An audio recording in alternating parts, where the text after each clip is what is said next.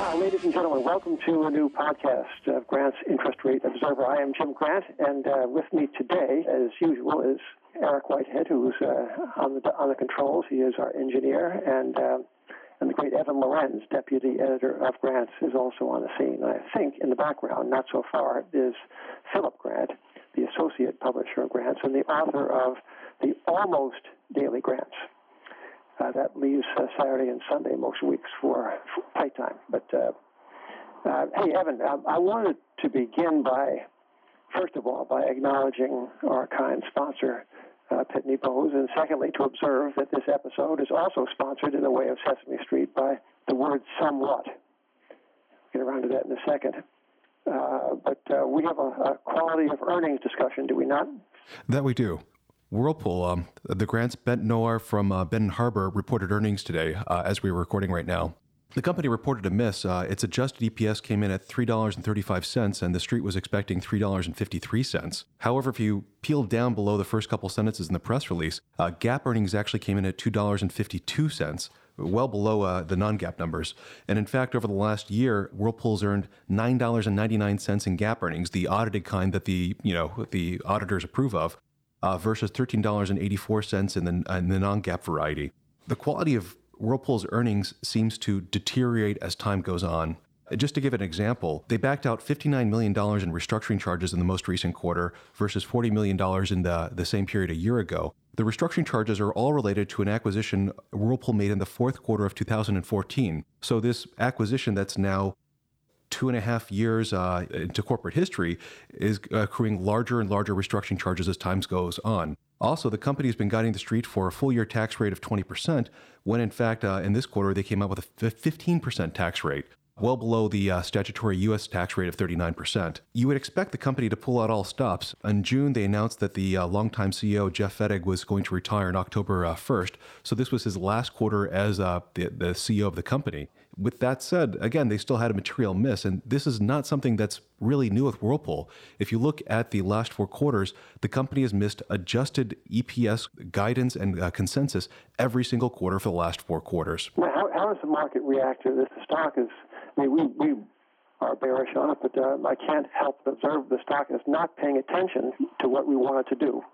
The stock is down 7% today, but it's approximately around the same place that we published on it on February. And again, because the gap between audited numbers and adjusted numbers is so wide, the valuation on it is either very cheap or very expensive, depending on your perspective. So based off of the adjusted numbers that the street believes in, and that if you go to Bloomberg, you'll see when you pull up the description page, the stock's trading at 12.8 times earnings, which compared to a overall stock market trading at 20 times seems relatively cheap. But then if you actually look at the real numbers, the numbers that auditors approve of, the stock's trading at 17.7 times, which seems expensive for a company that's missing earnings every single quarter, that has low quality of earnings, and other problems that we've identified in our piece in February. You know, Whirlpool is not exactly unique in this regard, no? No, it seems like one of the hallmarks of our current bull market is, as time goes on, the adjustments to earnings and the items that management finds one time increase for a whole range of companies. But the thing is, it's almost invisible to most people looking at the market, because again, the Bloomberg terminal by default shows you adjusted earnings, and they don't even tell you that they're adjusted earnings. So when you pull up any single company, whether that's Kraft Heinz, Whirlpool, Restaurant Brands International, you'll see a number that looks, somewhat pleasing, maybe a little bit expensive. But then when you start digging into the financials, you'll find that the earnings, the valuation is actually much more expensive on, GAAP numbers. And the index makers pick up where the chief financial officers leave off. QQQ Trust Series is a Power Shares exchange-traded fund that tracks the NASDAQ 100, an index of the 100 biggest NASDAQ-listed non-financial companies. QQQ's great star performers of the bull market have a price-earnings ratio, according to the authorities, to the Power Shares people, of 22 times or thereabouts. 22 times. And you scratch your head. Steve Bregman has helped us scratch. He, in fact, created the itch that made us scratch. He's a very curious fellow and a very fine analyst. But you wouldn't expect this, the top 5 index constituents being Apple and Alphabet and Microsoft and Amazon and Facebook. They constitute 43 or so % of the index market value when they trade. These stocks do at a weighted average multiple of about 57 times. So you wonder, how the heck can the QQQ claim a multiple less than half the grand total of so large a constituent sample? Well, it can, and here's how it does. In the first place, again, thank you, Steve Bregman, the QQQ price earnings ratio calculation excludes the results of loss-making companies. Now, that is not unique to this QQQ exchange-traded fund. The NASDAQ Biotech Index, for example, does the same. But the real source of the prestidigitation, which, Evan, that is a kind of a magic trick. The source of this magic is the calculation method of the price-earnings ratio. And you could think of all manner of ways of doing this. You could add up the PEs that different companies and divide them by the number of companies. You could add up their earnings and then take their average price and do it that way. But here's the way that the PowerShares people do it. They use the weighted harmonic mean. And a footnote on the Invesco website explains it this way, quote, a method of calculation using an average value that lessens the impact of large outliers and increases the impact of small ones, close quote. Well, we fall back, as we so often do, to that final authority, Wikipedia, which furnishes a more granular, if not more immediately clarifying description as follows, quote, the harmonic mean can be expressed as the reciprocal of the arithmetic mean of the reciprocals of the given set of observations. What? Well, okay, so let's work through this slowly. Everyone get out his or her pencil, please. This is going to take a little bit of work. Now, not much. Now, we're going to take the hypothetical portfolio of 4 equal weighted stocks. And let's say they're valued at 10 times, 20 times, 30 times, and 300 times earnings. So you divide the sum of those 4 PEs and you divide by 4, and the answer is 90. 90. So now you do the first step for the weighted harmonic mean. Recall the reciprocal is 1 divided by the quantity. So sum the reciprocal of the what you do is take the reciprocal of those and you add them up and you get 0.1867. You divide by 4, find the average.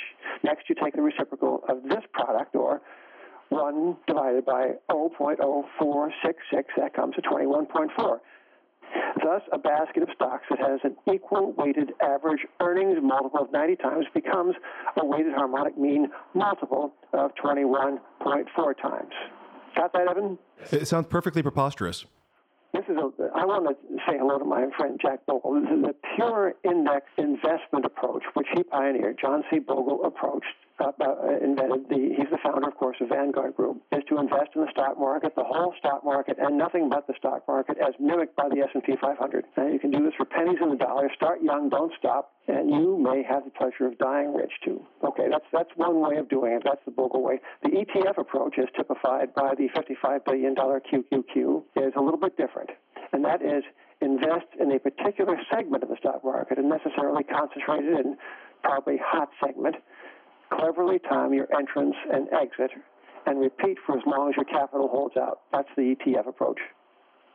This episode of the Grants Podcast is brought to you by our friends at Pitney Bowes, the makers of SendPro.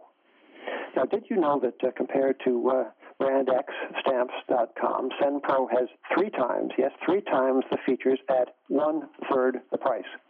You can print stamps at your computer and call it the Internet of the Stamps, or, wherever. If you want to wait in line with the post office, Pitney Bowes has nothing to stop you. But with the SendPro, you can print paid shipping labels for the U.S. Postal Service, UPS, and more. You can track your shipments from the same easy-to-use interface. And you can save money. Pitney Bowes has negotiated special rates for SendPro users with savings starting at 3 cents per stamp. Now, you want to learn more as well, you might. Visit pb, as in pitneybowes.com/grantspod to find out about an introductory offer that features 90 free days of SendPro, along with what the Pitney Bowes people persist in calling a free 10-pound scale, but which we at Grants have weighed out to be what, Phil? 1.6 pounds. Yeah, it's different from 10. Yeah, but as I recall distinctly saying in a previous podcast that we at Grants are not shills. We are journalists. We are empiricists, and we have tried out this technology for ourselves. Eric Whitehead, who is our technologist in-house. He's in charge of everything that from putting, from changing the paper in the computer in the printer file drawer. I mean, I can't do that. He does it. He does much more complex things than that. But I told Eric, please try out the SendPro. We're not going to talk about this product unless we can vouch for it. So he did. And while we don't do much mailing with the post office, he says, but what if we did? Because he tried it. What was really nice about the platform is that everything is actually all in one place. You don't need to go to various websites to print labels for UPS, FedEx, and so forth. And here's a direct quote from Eric Whitehead, who was giving this testimonial without anything in the way of emolument, pay, or bribe. Quote, Eric Whitehead, all your shipping needs are consolidated on one easy-to-use website, period, close quote. Now, so SendPro, Pitney Bowes, and tell them Grant sent you. Indexation, Evan, is very, very big. And ETFation, that's the word, right, is just as big or bigger. And I don't know, it's kind of the way we roll today, right? Yeah. We did ask the good folks at Invesco PowerShares why they use the weighted harmonic mean and, whether it's an accurate measurement for the index. Could you give us a dramatic reading? I'll try to make this dramatic. Invesco uses methods to calculate the P ratio that we believe are best reflective of that P ratio, which includes using industry standard methods such as the weighted harmonic average. There are many different methods for calculating a P ratio, all of which have pros and cons, but the weighted harmonic average is a calculation that is standard across the industry. Yeah, good. Very nice, very well read, and I would say from the point of view of Invesco, very artfully crafted. Well, this may be the bull market standard, but I'm just going to speculate, and this, of course, is just guesswork, Evan. I'm going to speculate that after the stock market congressional hearings of the year 2018? Yeah, 2018, that we're going to be using the simple arithmetic average, and then we're going to multiply that by 3 just to scare off the retail. That'll be a federal law. It'll be the new. It'll be the Lorenz rule. Never mind the Volcker rule. Lorenz rule to import honesty into the calculation of ETF price earnings ratio. So there's a little prophecy for you. Now, let me see. Oh yes, Evan. I am remiss because I indicated above, that is to say at the top of the podcast, that this particular segment is sponsored not only by Pitney Bowes, our friends at Pitney Bowes, but also by the word somewhat. Now, this might seem a little bit mystifying, but bear with me. The word somewhat was key to a lot of financial inside baseball chatter the other day. The Federal Reserve came out as is its wont. The FOMC came out after its meeting when recently, right? Yeah, yesterday. That's pretty recent. And said something to the effect that overall inflation and the measure excluding food and energy prices have declined and are running below 2%. That was a quote. Running below 2%. And what the criminologists following the Federal Reserve and the FOMC particularly noticed was that the month before, that same language ran as follows. It said, running somewhat below 2%. Somewhat. Now, I don't know how many billions of dollars were riding on the presence of that modifying word, somewhat. But we have come to a place in our monetary history, Evan and Phil and Eric, we're coming to a place in our monetary history in which that weasel word is the occasion for serious people betting other people's savings on what? I mean, let us pause and reflect that the complexities and difficulties of calculating a price index are considerable. The prices that these indices contain are sampled. There's sampling errors. There are more or less arbitrary choices made by the samplers about what constitutes the near substitute of that particular product to be sampled, not on the shelf. There is the seasonal adjustment. There is the adjustment for changes in quality, the so-called hedonic adjustment. And I don't mean to suggest there's bad faith on the part of the index gatherers. Quite the contrary. Harrison Woodill of our staff went out and shadowed one a couple of months ago and was duly impressed by the diligence of this price taker, the price surveyor. But for Pete's sake, I mean, the margin for error has to be substantial in these indices. And by the way, you never read about a plus or a minus reading on the so-called core PCE or the headline CPI, right? They don't say it's within 0.5% margin of error as they do on political polls. Having been shamed, the pollsters, into saying that, but what they say is that the core PCE is whatever it is, 1.6874, and I have seen this. Perhaps you have too, Evan. Out to 3 decimal places. 3. 1 beyond the decimal point to me is kind of a conceit. 2 is pushing things. 3 is unacceptable. It's like a fund of funds. Well, anyway, I'm almost done with my rant, but the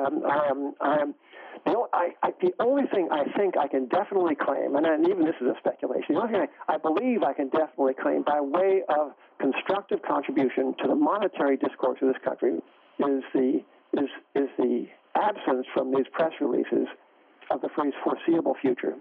When Alan Greenspan was chairman of the Fed many years ago, Grants got on the Fed's case about this phrase foreseeable future. What is foreseeable? By them, by us, by anybody? What, 2 weeks? Oh, no. Is it going to rain tomorrow? That's not foreseeable. Your phone's going to tell you it's going to rain, but the phone is going to change its mind, I bet you. I think the Fed's dot plots, which predict inflation, go out 2 or 3 years in the future. Yeah, right, that one. Or the five-year imputed forward inflation forecast derived from the derivatives markets. That one's a good one, too. Anyway, Evan, help me get off this particular one track. What else we got today? Well, there's currencies not controlled by central banks. Well, you're talking about gold, are you not? No, I'm talking about the electronic emissions of initial coin offerings. Well, I mean, they are, many people believe them to be the new gold. I'm sounding scornful. It's not scorn, it's envy. Envy of the recent price action, but I must say, I do not believe that these coins are, by the way, there are about 825 of them, or were. They breed like rabbits.